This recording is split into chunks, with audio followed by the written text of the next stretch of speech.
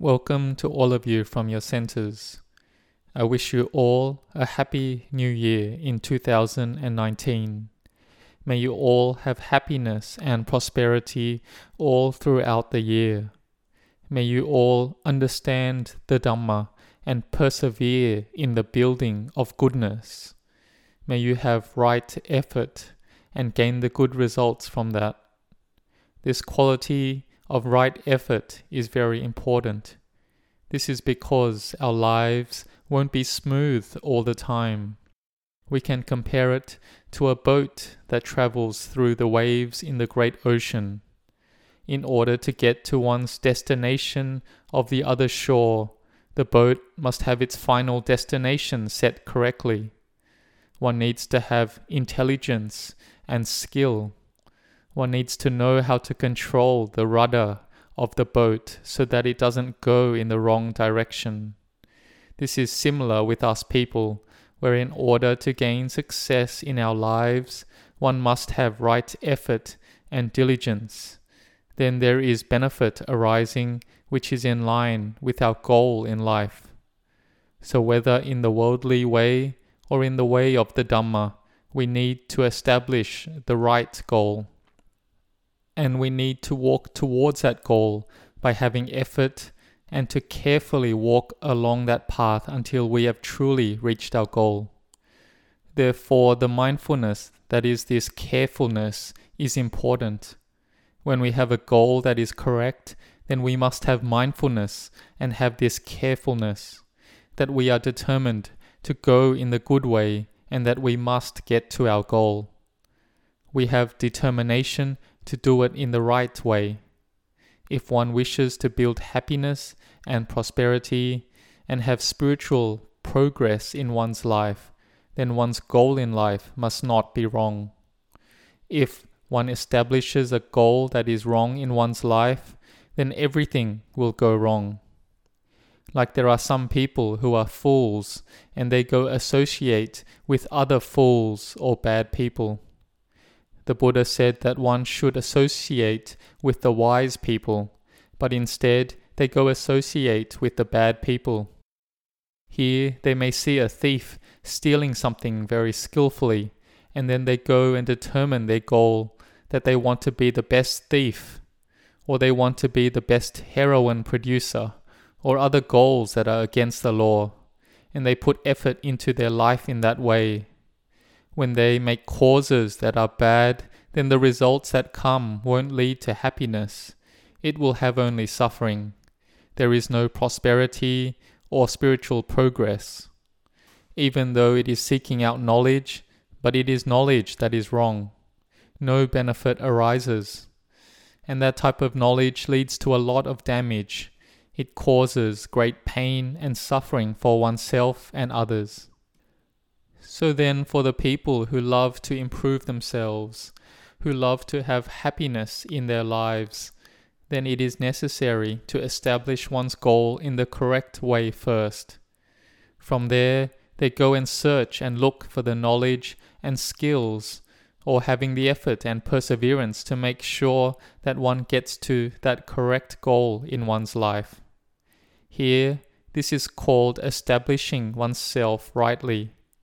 It is one of the highest blessings out of the 38 in the Mangala Sutta.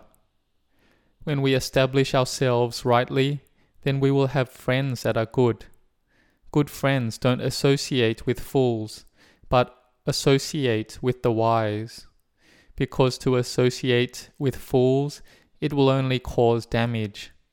Because the three characteristics of a fool are that they think in bad ways as normal, they think in greedy and covetous ways that are of a bad way or against the law, and they have malicious and harmful thoughts.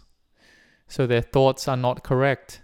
They like to speak bad things as normal, tell lies, speak harshly, speak in ways that divide people, and have empty talk.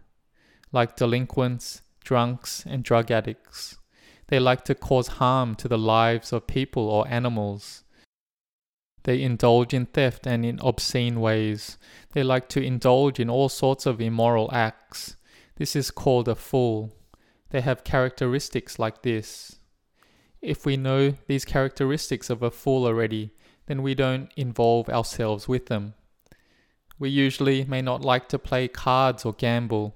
Then a friend invites one to go gamble and play cards. We say that we don't know how to. They say that they'll teach us. See, it starts like this. Playing cards involves, at the minimum, wasting our time away. At the time we are playing, our mindfulness and wisdom is not there. And the more we play, the more we get involved in other paths that lead oneself to decline. They come together. So we determine not to associate with people who do go to gamble, who watch frivolous shows, and who go out late at night as a habit. We then are not associating with fools. We have the knowing, or we say we have wisdom. It doesn't go past having wisdom and intelligence. Having the wisdom to know that those paths are one that lead to loss and decline. These type of friends will lead us to ruin. We don't go. We only associate with good friends. Even in a past era, there was one royal elephant of the king Brahmadatta in the city of Benares. The elephant's name was Mahi Ramuka, who was a very beautiful and well-behaved elephant. It was much loved by the king and his court. But one night there was a group of robbers who happened to be outside of the elephant's stall, and they were talking and boasting about cheating, killing, and theft, and talking in a rough manner. The elephant heard of their so-called heroic acts. He absorbed the bad words of the robbers and thought that they were teaching him, and that doing these evil acts was enjoyable. The elephant was a good elephant, but he didn't have much wisdom. The next morning, the elephant Mahi Ramuka was showing signs of rage, and he thought it was something good. He damaged the stall he was in. His trunk grabbed a piece of wood and smashed it around, scaring people away, causing the people to panic and be in fear. No one dared to come near. It had become a delinquent elephant. The king then called the head caretaker of the elephant to go see what was happening. Why was the elephant like this? The head caretaker investigated and found out that the group of robbers had gathered outside the elephant's stall and were talking of all types of evil. This led to the elephant getting into its current state. Here one of the ministers suggested to the king Brahmadatta that because the elephant Mahi Ramuka had listened to evil words and became mischievous like this, then he advised the king to send wise people to go teach the elephant. The king Brahmadatta agreed and sent some wise people to go teach the elephant, and it was able to go back to becoming a good, well-behaved elephant like before. The king was then very pleased. So therefore, whichever people don't associate with fools, this is really good. Or even if one has associated with fools in the past, but is able to give that up, like the elephant Mahi Ramuka, coming back to being good is important too. Because when we know how to associate with good people, associate with wise people, then we give respect and reverence to those who possess high wisdom, those who have a higher level of morality, concentration, and wisdom. The most excellent, wise person in the world is the fully enlightened Buddha, possessing the virtues of great wisdom, great purity, and great compassion.